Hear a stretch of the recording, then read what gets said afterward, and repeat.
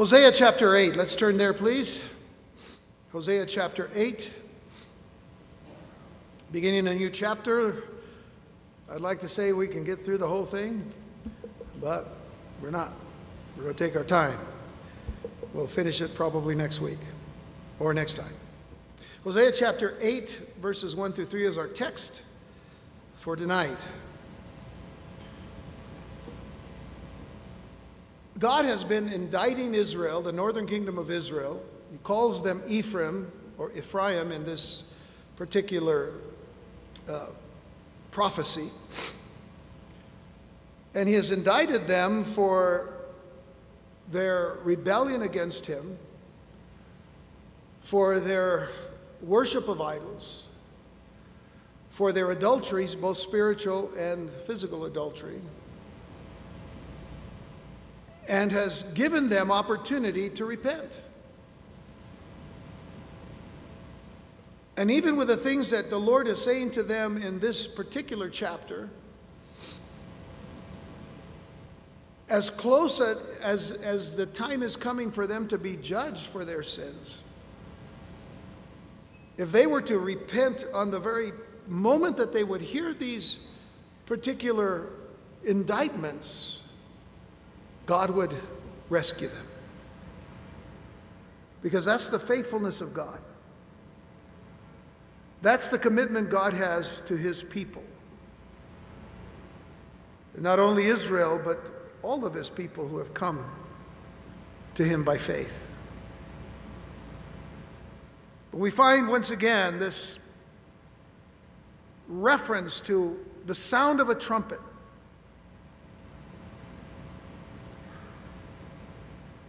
He's already said that they have cried out, not with their heart. They've returned, but not to him.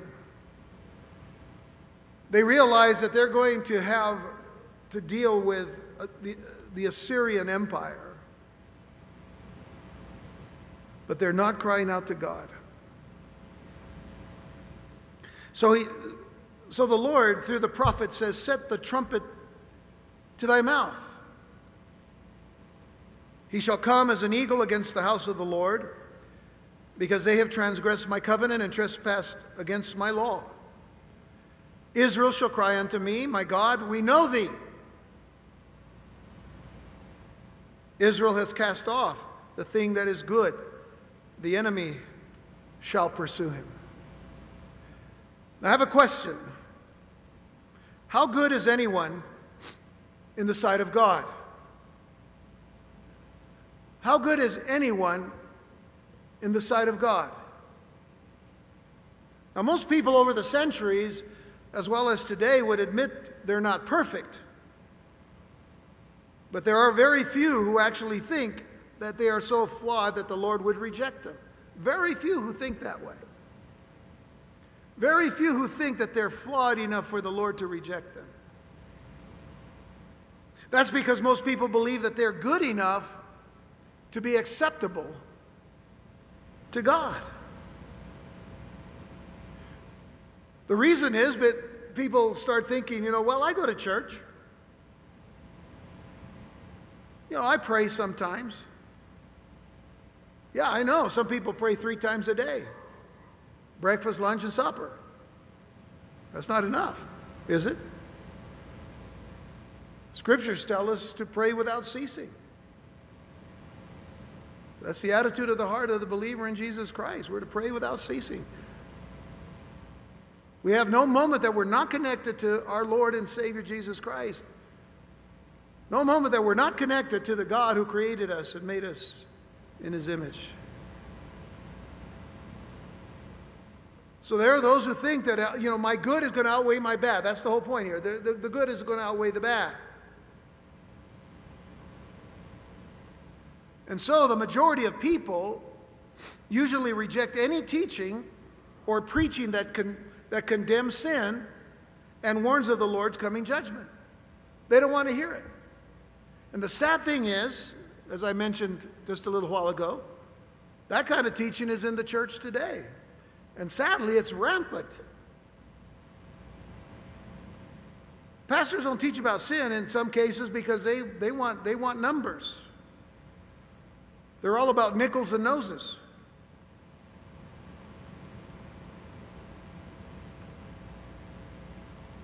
But we need to be about the truth. Doesn't make us better than anybody else, because one thing we realize is that we're sinners.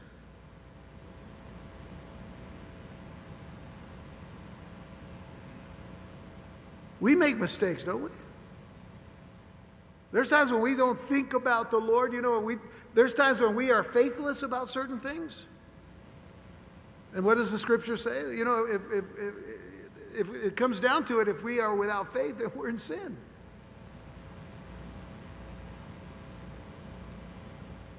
So that's where we stand today. But this rejection of any teaching of condemning sin or warning of God's coming judgment, it's based on ignorance. It's based on spiritual blindness. It's based on misleading arguments, or it could be based also on self-deception. Whatever the reason may be, by simply rejecting this truth, these people are dooming themselves to everlasting punishment and eternal separation from God. And this is the plain teaching of the Word of God. We all know it. Romans 3, verse 23. For all have sinned and come short of the glory of God. All have sinned, Jew and Gentile. All have sinned and fall short and come short of the glory of God. But besides the scriptures clearly state that the only way that we could ever become acceptable to God is by trusting that the death of His Son, our Lord and Savior Jesus Christ, has paid the penalty for our sins and provided forgiveness for us. I mean, this is basic salvation 101. In Ephesians chapter 1, verses 3 through 7, the Apostle Paul says, "Blessed be the God and Father of our Lord Jesus Christ, who has blessed us with all spiritual blessings in heavenly places in Christ, according as He has chosen us in Him before the foundation of the world, that we should be holy and without blame before Him in love." And notice verse 5, "having predestinated us unto the adoption of children by Jesus Christ to Himself, according to the good pleasure of His will." Take even more note of verse 6, "to the praise of the glory of His grace, wherein He has made us accepted in the Beloved." Folks, there's nothing in us or what we've done that can bring us to acceptance in the Beloved, except that we have believed in the work of Christ on our behalf. Verse 7, "in whom we have redemption through His blood." Notice, we don't have redemption through our works. We have redemption through His blood, the forgiveness of sins, according to the riches of His grace, according to the riches of His unmerited favor, the favor that none of us deserve. And so without this forgiveness, we are not acceptable to God, and He will judge us for our sins. That's the bottom line. And here in chapter 8 of Hosea's prophecy, the Lord speaks through the prophet a powerful message about the judgment that was coming upon the people of the northern kingdom of Israel as a result of their sins. But it is a message that every generation must heed and pay close attention to. It should not be a message disregarded by anyone, especially those who may profess a faith relationship with Jesus Christ. I've oftentimes spoken a lot about the difference between profession and confession. We are to confess with our mouth the Lord Jesus and believe in our heart that He's risen from the dead. But there are many who profess primarily with their mouth, but not with their heart. There are some distinctions. We could take more time than we need to on that, but we've done it before. It shouldn't be a message that we disregard. The message begins with short, rapid, broken sentences full of quickness and expressing sudden danger.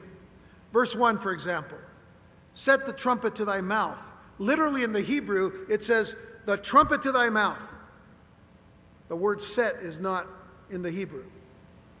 The trumpet to thy mouth. He shall come as an eagle against the house of the Lord. In the Hebrew, it says, an eagle against the house of the Lord. So listen, the trumpet to thy mouth, an eagle against the house of the Lord, because they have transgressed my covenant. They've trespassed my law. Now, this is not the first trumpet commanded by the Lord to be sounded here in the book of Hosea. Back in Hosea chapter 5, verse 8, it tells us, blow ye the cornet. The cornet, by the way, is the shofar, the ram's horn. Blow ye the shofar in Gibeah, and the trumpet, the hatzotzera, that's the silver trumpet that is spoken of in the scriptures, in Ramah. Cry aloud at Bethaven, the house of wickedness, after thee, O Benjamin. So blow the shofar, blow the hatzotzera. Don't just blow one trumpet, blow every trumpet you got. Why? Well, the shofar, the ram's horn, and the hatzotzera, the trumpets made of silver, and I know that I did this, so this is kind of review, but they were blown to announce special occasions, generally speaking, but they were also blown to sound alarms. That's what's happening here. They're blowing the shofar and the hatzotzera to sound an alarm and to gather the people in preparation for a coming war. The Lord has made it clear that their enemy, the Assyrians, are going to come and attack them. And it can be stated outright that the call of this trumpet in chapter 8 was one of alarm because that enemy was coming and the Lord was giving opportunity to repent. That's another reason for the blowing of the shofar and the hatzotzera. They blow and say, listen, here's the alarm. You need to get right with me now. How many times does the Lord have to warn us of our condition? Warn us of our sin. Warn us of our heart attitude. How many times does the Lord have to do that? There comes a time, as we've seen in Scripture many times for the children of Israel, that they've been warned and warned and warned upon warning, and they did not heed it, and God would put them into captivity. God would chastise them for not trusting in Him, for breaking the covenant with God. We'll see some of that tonight. The eagle that was coming, the eagle that is mentioned there in verse 1, he shall come as an eagle against the house of the Lord. And by the way, the house of the Lord is not like the temple, because the northern kingdom didn't really have a temple, did they? They had forsaken the temple of Jerusalem, gone north to do what? To set up 2 places of worship for idols. Well, that's great. So the house of the Lord is not talking about a place of worship. It's talking about the land and the nation of Israel. And the eagle was coming swiftly against the land and the nation of Israel, and that eagle would have to be Shalmaneser, king of Assyria, who at that time exhibited the rapidity or the materialism, the greed and the strength of that regal bird that we call an eagle.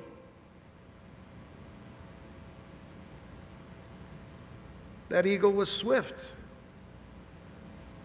It was a scavenger. What it saw, it wanted. And that's all it wanted. And it was greedy enough to fight off anybody else to get what they wanted. And it was a strong scavenger.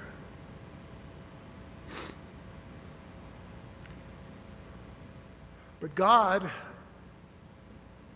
had prophesied to Israel early on.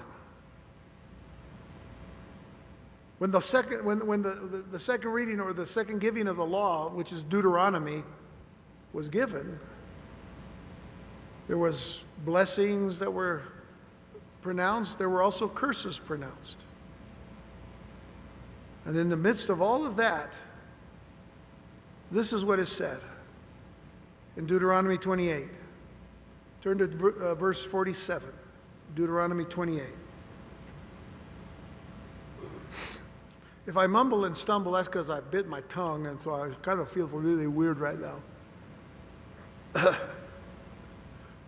Deuteronomy 28, verses 47 through 51. Because thou servest not the Lord thy God with joyfulness and with gladness of heart for the abundance of all things, therefore shalt thou serve thine enemies, which the Lord shall send against thee, in hunger and in thirst and in nakedness and in want of all things.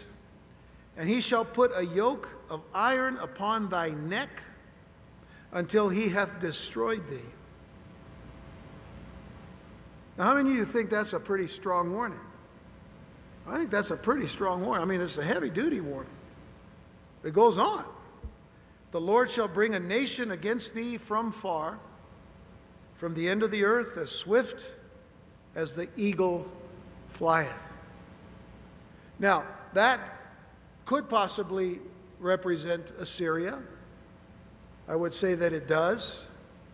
But it also could represent Babylon, which it would when it comes to the southern kingdom of Israel and the southern kingdom of Judah and their disobedience. Later on, they would have to deal with the swiftness of Babylon coming and taking them into captivity. But it also could refer to Rome and the Roman Empire much later, because all three used an eagle as one of their symbols. Interesting. A nation whose tongue thou shalt not understand. A nation of fierce countenance, which shall not regard the person of the old, nor shall show favor to the young. And he shall eat the fruit of thy cattle and the fruit of thy land until thou be destroyed, which also shall not leave thee either corn or grain, wine or oil, or the increase of thy kine, cattle, or flocks of thy sheep, until he hath destroyed thee. So that was prophesied years and years before this northern kingdom of Israel was at that point of being judged for their disobedience to God, for their rebelliousness toward God, for their arrogance to embrace other gods and to embrace the attitudes of the other nations and their gods, as well as the practices, the sexual practices of their types of worship. And so the Lord, through Hosea, gives us 5 reasons for his judgment of Israel. Now, we're only going to cover 3 tonight because we're going to cover the first 3 verses. But the first reason for his judgment of Israel was that the people had broken their covenant with God and rebelled against his law. It says there in verse 1, because they have transgressed my covenant, notice, and trespassed against my law. So that's God speaking directly to this northern kingdom of Israel. They had made a covenant promise that they would follow the Lord and keep his commandments. I speak of, generally speaking, of all the nation of Israel, when you put the 2 nations together, the northern and southern kingdoms. They had made a covenant promise that they would follow the Lord and keep his commandments. Now, some of the kings of the southern kingdom did that, and the people followed them and, stayed fairly close to the Lord. There would be other kings that would rise up that were not good kings. They were evil kings. They would lead the people down that path. Now, the people are just moving with their kings, which is not a good thing always, because they should have been moving with their one king, who was the only king, who was God Almighty himself. But in return, because they had made this promise, if they had followed him, if they had obeyed him, and done so by faith and with love, the Lord had promised to help and bless them if they had obeyed. But down through the centuries, when you think about it, you look very carefully now at all the scriptures, Down through the centuries, the people had broken the covenant. They had refused to keep their promise to obey and to follow the Lord. And of course, they went even further. And they opposed and they rebelled against God's holy commandments. They opposed them and rebelled against them. Outright rebellion, outright opposition, outright disobedience. I want you to consider, if you will, the children of Israel after they had been delivered from their bondage in Egypt. This was hundreds of years before. Just consider that in the 3rd month, while in the wilderness of Sinai, Moses received this message from the Lord for the people. Listen carefully, Exodus 19. Exodus 19, verses 3 through 8. Now, some of you may accuse me of going down a rabbit hole. It's a little rabbit hole. It's going to turn into a big rabbit hole. But it's all part of what we're looking at, because there is precedent here for what's happening with the people from beginning to end. When they don't trust in their God that has created them and gave them everything that He promised them, if they would only believe and if they would only obey. And Moses, this is verse 3, Exodus 19, verse 3.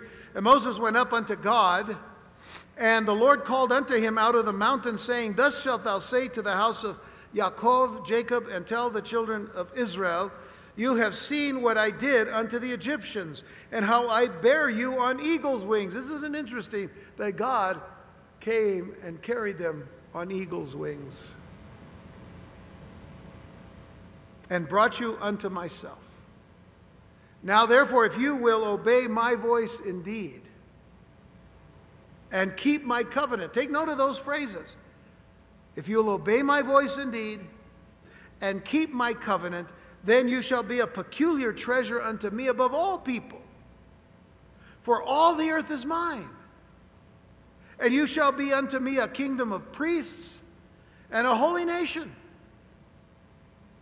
These are the words which thou shalt speak unto the children of Israel. Now let me just kind of interject something very quickly, kind of just like, what would it have required?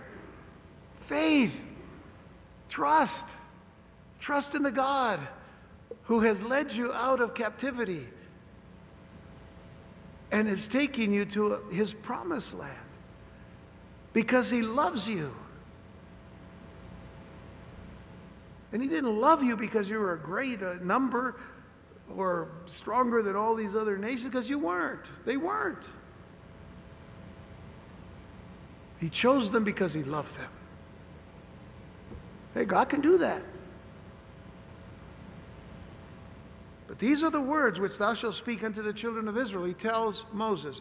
Verse 7, And Moses came and called for the elders of the people and laid before their faces all these words which the Lord had commanded him. In other words, he said it directly to these people, face to face. And all the people answered together, and listen to what they said. Everything that God had told Moses to tell them, He tells them, and this is their response. All that the Lord has spoken, we will do. Did they do it?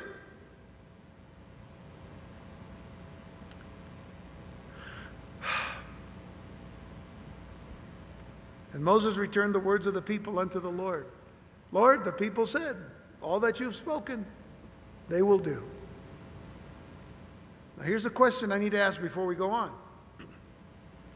Were they serious? Or was God serious? Were they serious? Or was God serious? I want you to consider also when the commandments were spoken by God to the people of Sinai, their reaction and God's response. Because this is very important as well. Look at Exodus 20 now, verses 18 through 23. And all the people saw.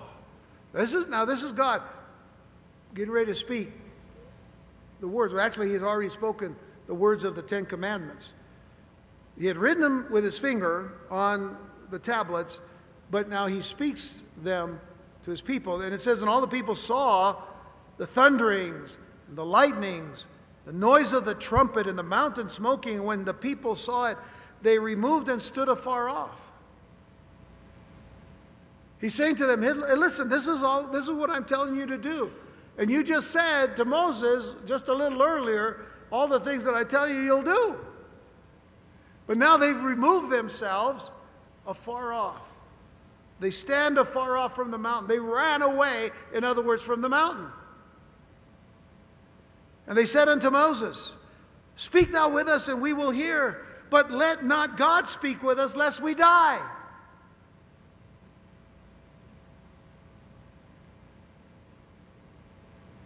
Now I'll tell you in a moment what the response should have been. Verse 20, and Moses said unto the people, fear not. Fear not.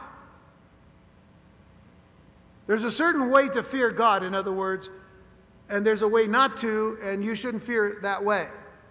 So don't fear.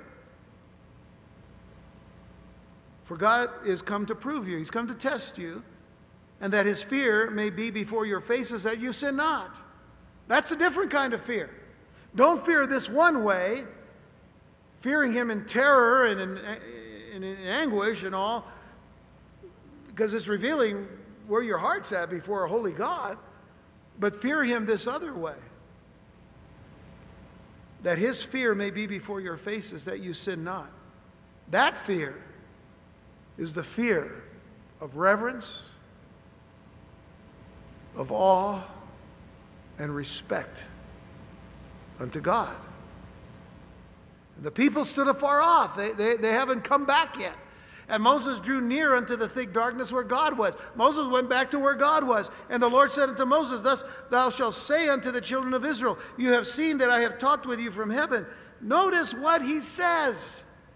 Verse 23, you shall not make with me gods of silver, neither shall you make unto you gods of gold. Not only is he saying that, think about this for a moment. Not only is he saying that to those people, it's like he's opened their hearts and knows already, which he does, that that's what they're going to do. But it also reveals the hearts of all the people that come after them, who now, hundreds and hundreds of years later, are worshiping gods of gold and silver in defiance against the law of God. My question to you is, was this a fear of death or the fear of the Lord?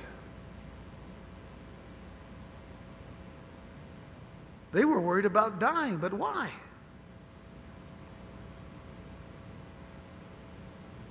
Lest we die. Don't let God speak to us, lest we die. Go all the way to chapter 31 now of Exodus. And verse 18.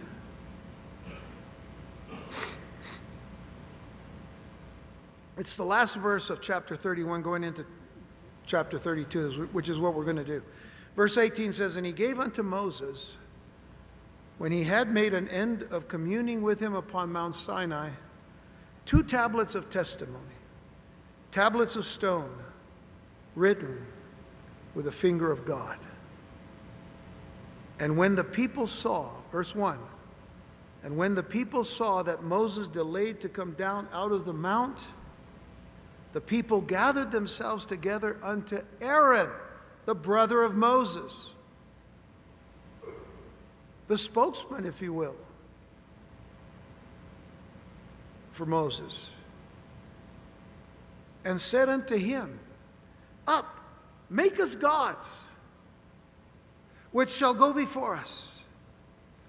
For as for this Moses, the man that brought us up out of the land of Egypt, we wot not what is become of him. We don't know what's become of Moses.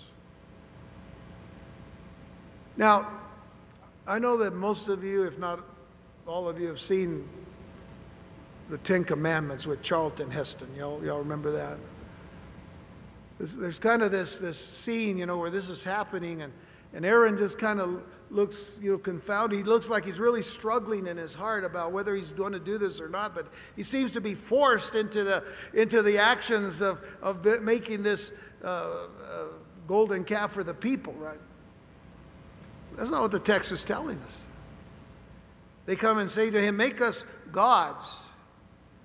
And Aaron said unto them, right away, "Break off the golden earrings, which are in the ears of your wives, of your sons, and of your daughters, and bring them unto me." And all the people brake off the golden earrings which were in their ears, and brought them unto Aaron, and he received them at their hand. Notice, and fashioned it with a graving tool after he had made it a molten calf. And they said, "These be thy gods, O Israel, which brought thee up out of the land of Egypt." And when Aaron saw it, he built an altar before it. And Aaron made proclamation and said, "Tomorrow is a feast to the Lord." And they rose up early on the morrow and offered burnt offerings and brought peace offerings. And the people sat down to eat and to drink and rose up to play. That's a very insightful phrase. They rose up to play. I'll tell you right now, God's not playing. God doesn't play those kind of games. Let me ask you this question. How many people fear death because they haven't experienced life the way that they want? I've talked to people like that. "Oh, I don't want to die. I haven't done everything I want to do in this life." Your life is not in your hands, it's in God's, or your life isn't in God's hands, it's in yours. Which way's better? We all probably have something, at least one thing, that we'd like to do before we go home to be with the Lord, or before the rapture of the church, or whatever it is. But we know that, if the Lord were to come right now and we don't get to do that, it's no big deal, right? Right? I mean, it's no big deal. There are some people that have a big deal about things. And they make out their bucket lists. And they put a whole bunch of stuff. And they want to fulfill all those things before death comes. Our focus isn't to be on death. Our focus is to be on life. And that's what he wanted his people to understand. People fear death because they haven't experienced life the way they want, or because the lusts of their flesh haven't been fulfilled quite the way they'd like it to be. I want to ask you a question. Do you remember the lie? Do you remember the lie of the serpent in the garden? Y'all have to remember that. I've mentioned it all the time. That's where all the problems started. Genesis 3, verses 4 and 5. Now, we're not going to read the whole passage, but right here in verses 4 and 5, listen to what it said. "The serpent said unto the woman, You shall not surely die." Now, the statement's already been said. Did God really say that? Hath God said? Did God really say those things? Well, he said, if we eat of the fruit of the tree of the knowledge of good and evil, or even touch it, which is not what God said, but we'll die. He says, "You shall not surely die. For God does know that in the day that you eat thereof, that then your eyes will be open, and you shall be as gods, knowing good and evil." Now that sounds pretty good, except for one thing. In the state that they were going to fall in because of after eating the fruit, they would not know how to handle good and evil. They would need to handle it according to the way God would want them to know it.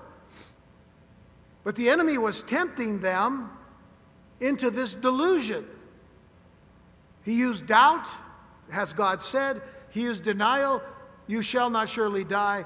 And then he gave them delusion, "You shall be as gods." Delusion. But they can handle good and evil. The whole idea about this knowing good and evil, from God's perspective, is that we know what is good and that's what we do. We know what is evil and that's what we don't do. That's the proper understanding of knowing good and evil. But that comes from understanding and knowing God, who created us and knows us better than we know ourselves.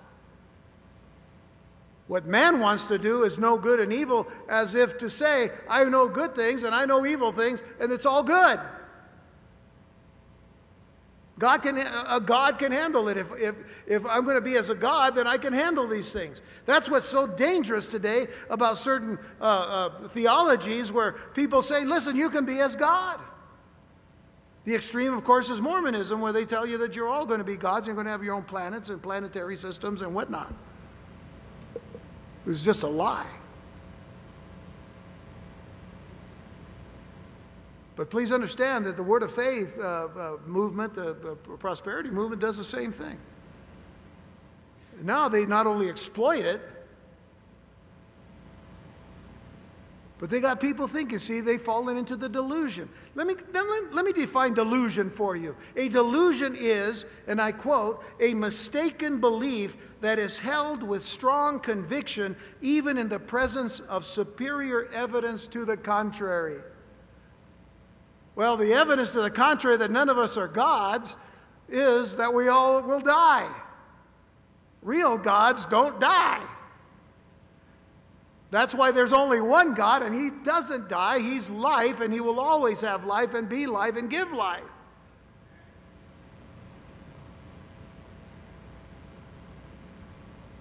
And these people that say, you're gods, you're gods, you're gods, they're going to believe that delusion. Unfortunately, that particular thought puts you in a mental ward somewhere.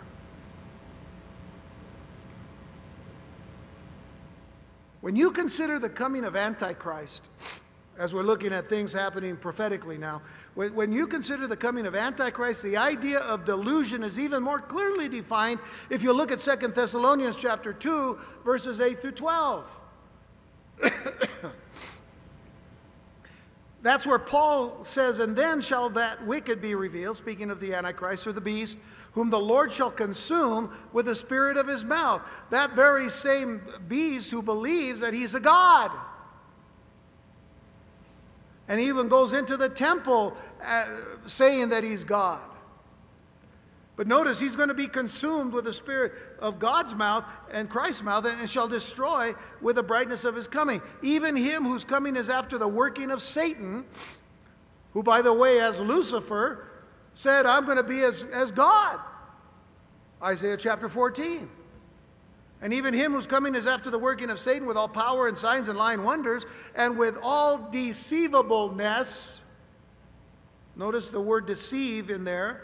With all deceivableness of unrighteousness in them that perish, because they receive not the love of the truth. That isn't that the love of the truth wasn't given to them. They didn't receive it because they didn't want it. Are you getting the understanding here? That's where a lot of people are in this world today. Because they receive not the love of the truth, that they might be saved. You ever talk to somebody about the Lord and you tell them about being saved, and they say, I don't need to be saved. Saved from what?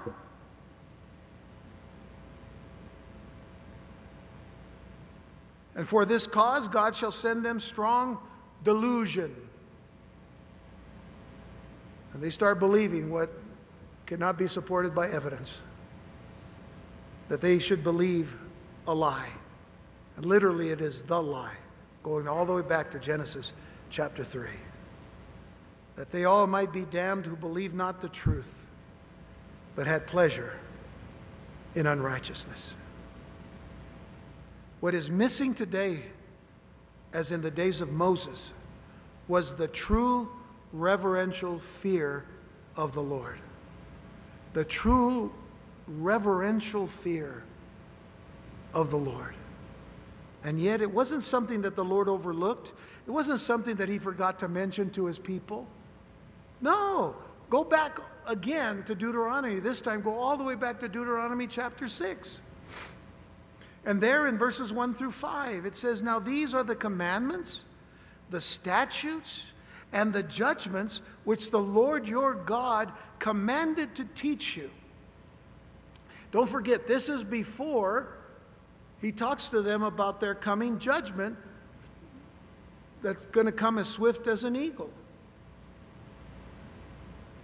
He said again, now these are the commandments, the statutes, and the judgments which the Lord your God commanded to teach you, that you might do them in the land whither you go to possess it. That thou, and here's the reason, that thou mightest fear the Lord thy God. The word is Yareh. Yareh in the Hebrew, Yareh. Fear the Lord thy God in reverence. Fear the Lord in respect. Fear the Lord in awe. He is God and you are not. To keep all his statutes and his commandments, which I command thee, thou and thy son and thy sons' sons, all the days of thy life. As it goes on and on and on to the very time that we're dealing with in Hosea. And that thy days may be prolonged. Hear therefore, O Israel, and observe to do it, that it may be well with thee. God wants the best for his people, doesn't he? Doesn't God want the best? That it may be well with thee, and that ye may increase mightily, as the Lord God of thy fathers have promised thee, in the land that floweth with milk and honey. And hear, O Israel, this is the Shema. Shema Israel, Adonai Eloheinu, Adonai Echad. Hear, O Israel, the Lord our God is one Lord. And thou shalt love the Lord thy God with thine heart, with all thine heart, and with all thy soul, and with all thy might. That is reverential fear. When you love with the kind of love that God gives us for one another and for God, it is a love that humbles us, that puts us below others. And we love up because you can never love down. Only God can, because he's perfect and because he's love. And Christ is love incarnate, that he came down and put on himself flesh, that he might die on our behalf and shed his blood for the forgiveness of our sins, as the Lamb of God who taketh away the sin of the world. Deuteronomy chapter 10, verses 12 and 13. And now, Israel, what does the Lord thy God require of thee but to fear the Lord thy God? How many times before we get back over to chapter 28 where we were before, all this is before. He says, now, Israel, what does the Lord thy God require of thee but to fear the Lord thy God, to walk in all his ways, and to love him, and to serve the Lord thy God with all thy heart and with all thy soul, to keep thy commandments of the Lord and his statutes, which I command thee this day for thy good. It's for your good.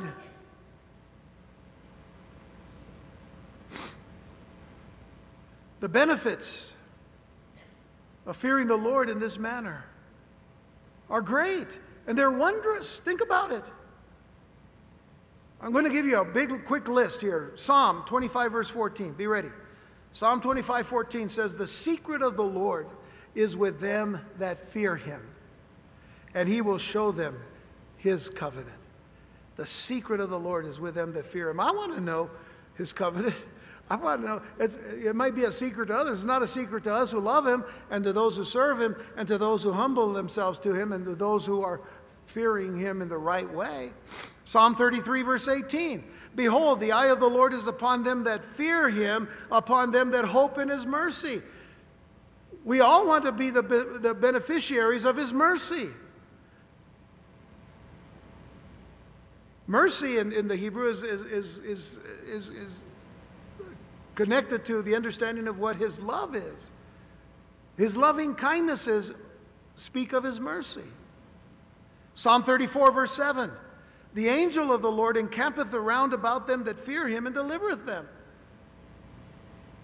I'm not going to go into this whole thing about angels being all over the place, but you know what? Angels are all over the place. Especially around God's people. Now, we're not, we're going to draw, I saw this, and no. Just realize you don't need to see them. They're there because God said they would be. And they that fear the Lord will have the angels there to deliver them. Psalm 111, verse 10.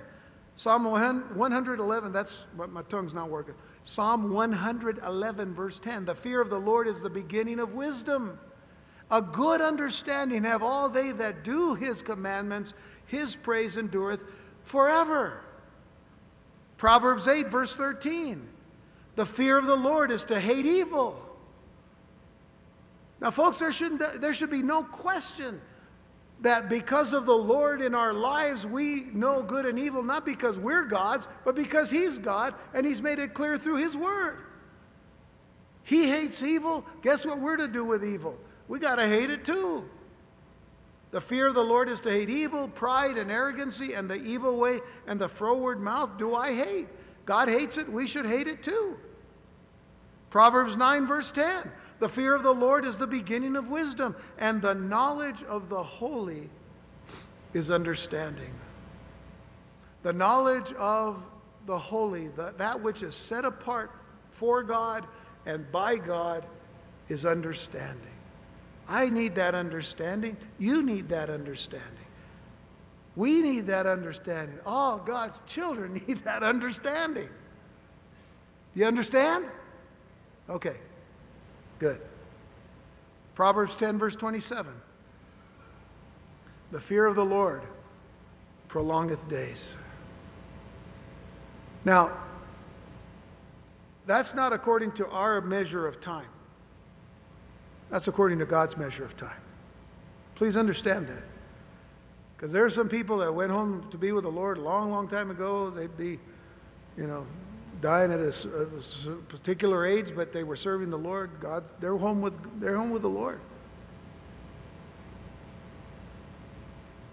We miss them,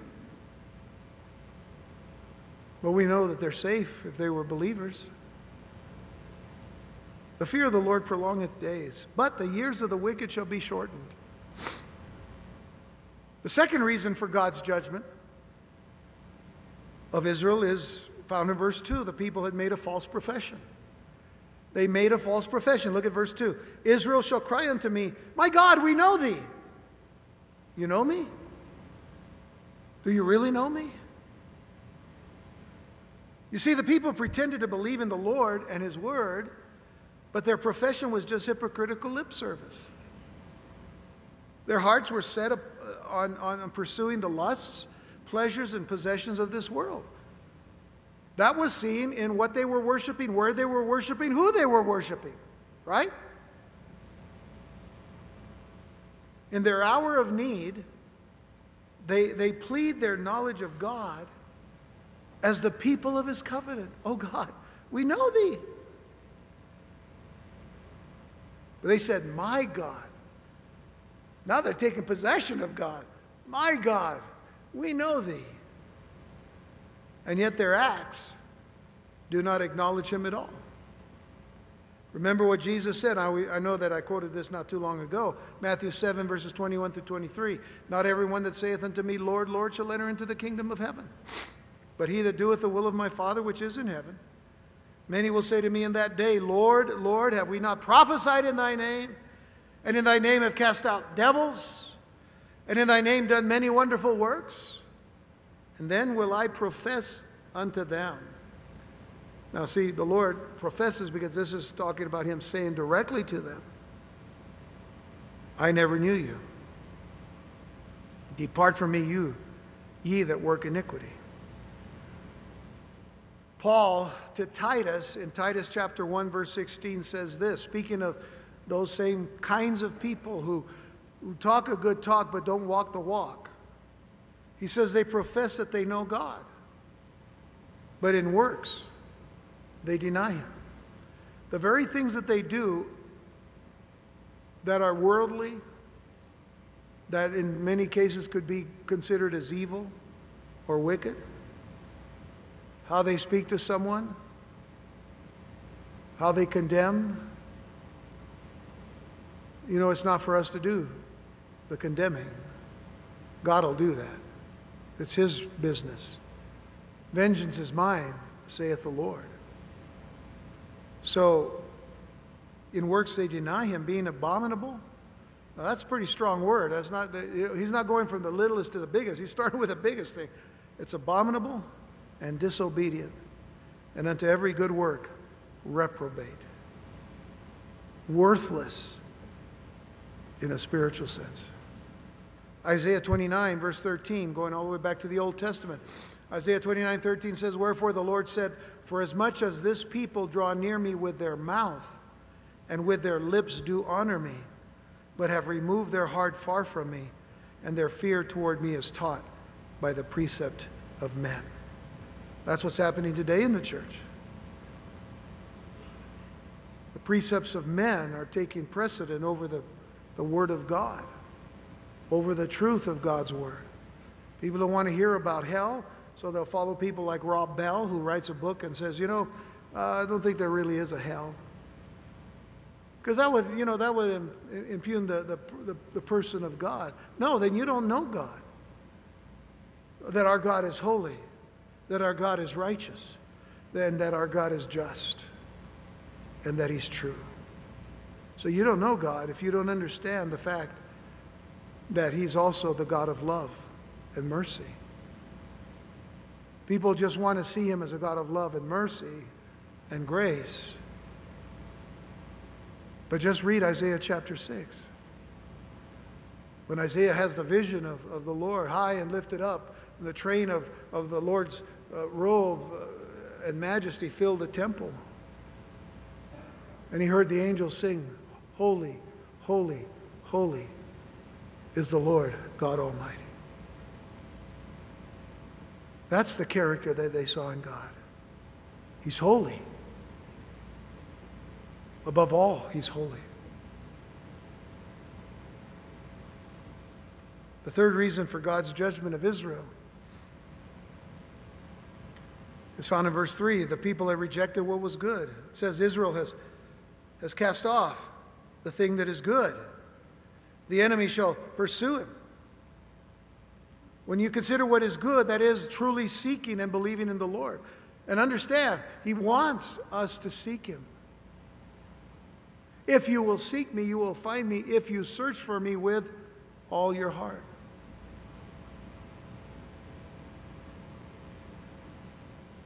I believe as believers in Jesus Christ today, we're to seek Him every day. Why? Because we every day wrestle with the flesh, and we wrestle with principalities and powers and rulers of darkness of this age, spiritual wickednesses in high places. We wrestle every day. And many times we wrestle with ourselves. Paul talks about it as being the spirit against the flesh and the flesh against the spirit. We war each and every day. We need to seek the Lord and believe in the Lord, trust in the Lord, depend upon the Lord, because He's the only living and true God. And doing deeds of righteousness in the spirit of justice, mercy, and humility is what He requires of us. Think about Hosea 5, verse 15, just a few pages back. I will go and return to my place, God said, till they acknowledge their offense. I'm done with them. I'm going away. I'm going to, be away from them. I'm going to withdraw myself. This is how they fall into captivity with Assyria and Babylon later in the southern kingdom, because He withdraws Himself. I will go and return to my place till they acknowledge their offense and seek my face. Notice, in their affliction they will seek me early. You know why? Because affliction is not easy. Affliction is hard. Affliction is painful. And the affliction of the world through the devil and his minions and his hordes is beyond painful.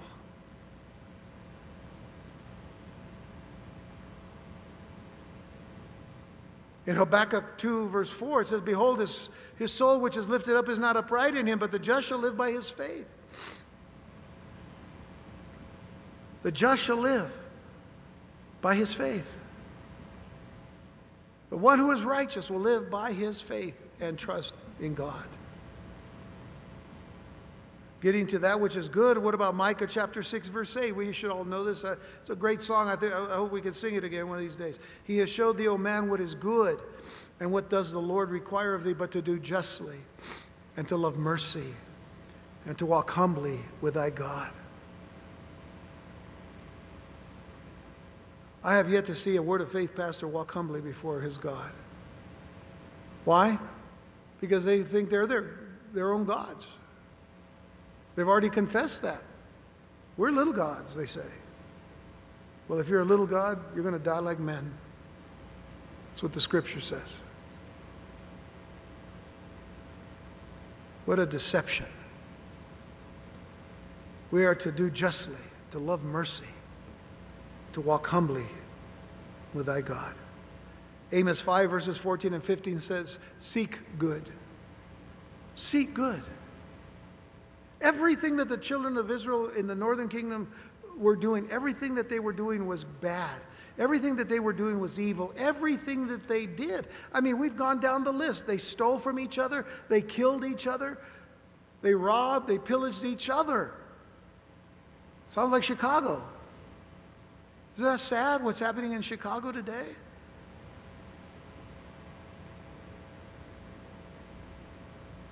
And who's doing anything about it?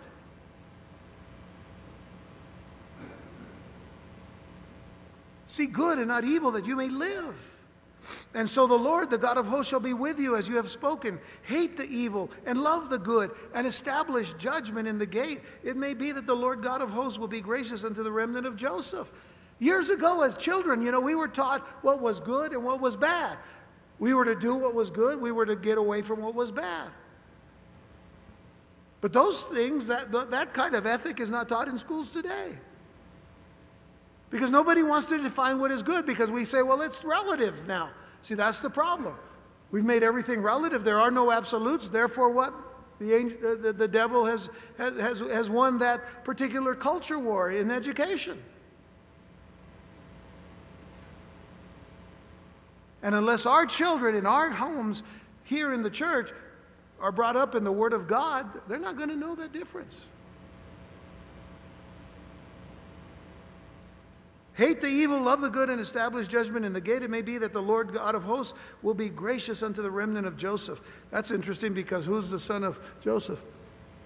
Ephraim.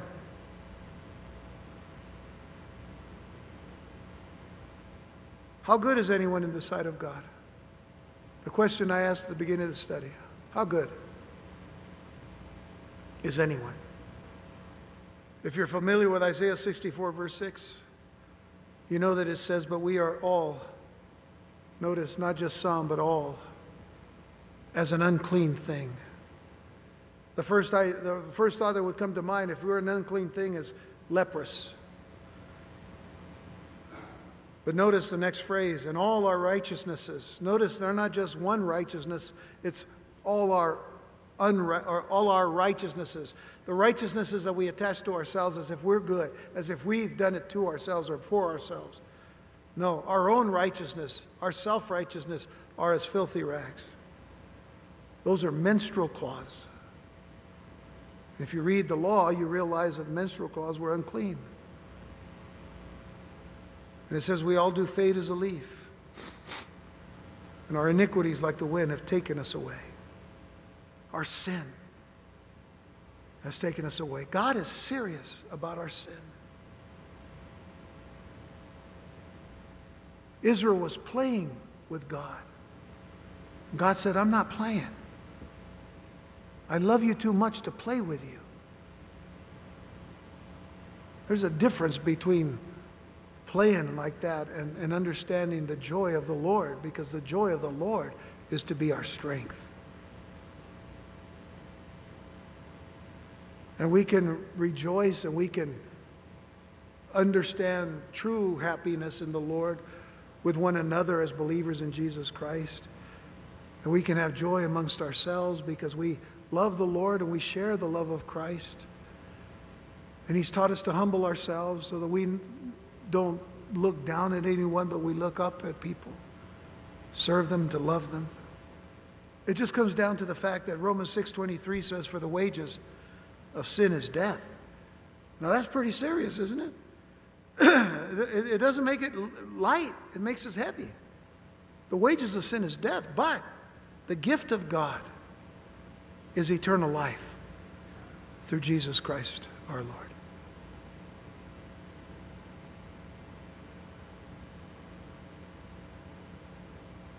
That's why we need to know Jesus. And we need to know the power of the cross, the power of the shed blood of Jesus, the power of his resurrection, the fellowship of his sufferings, that we may know Christ and know him crucified, buried, but on the third day, risen and alive now. Amen?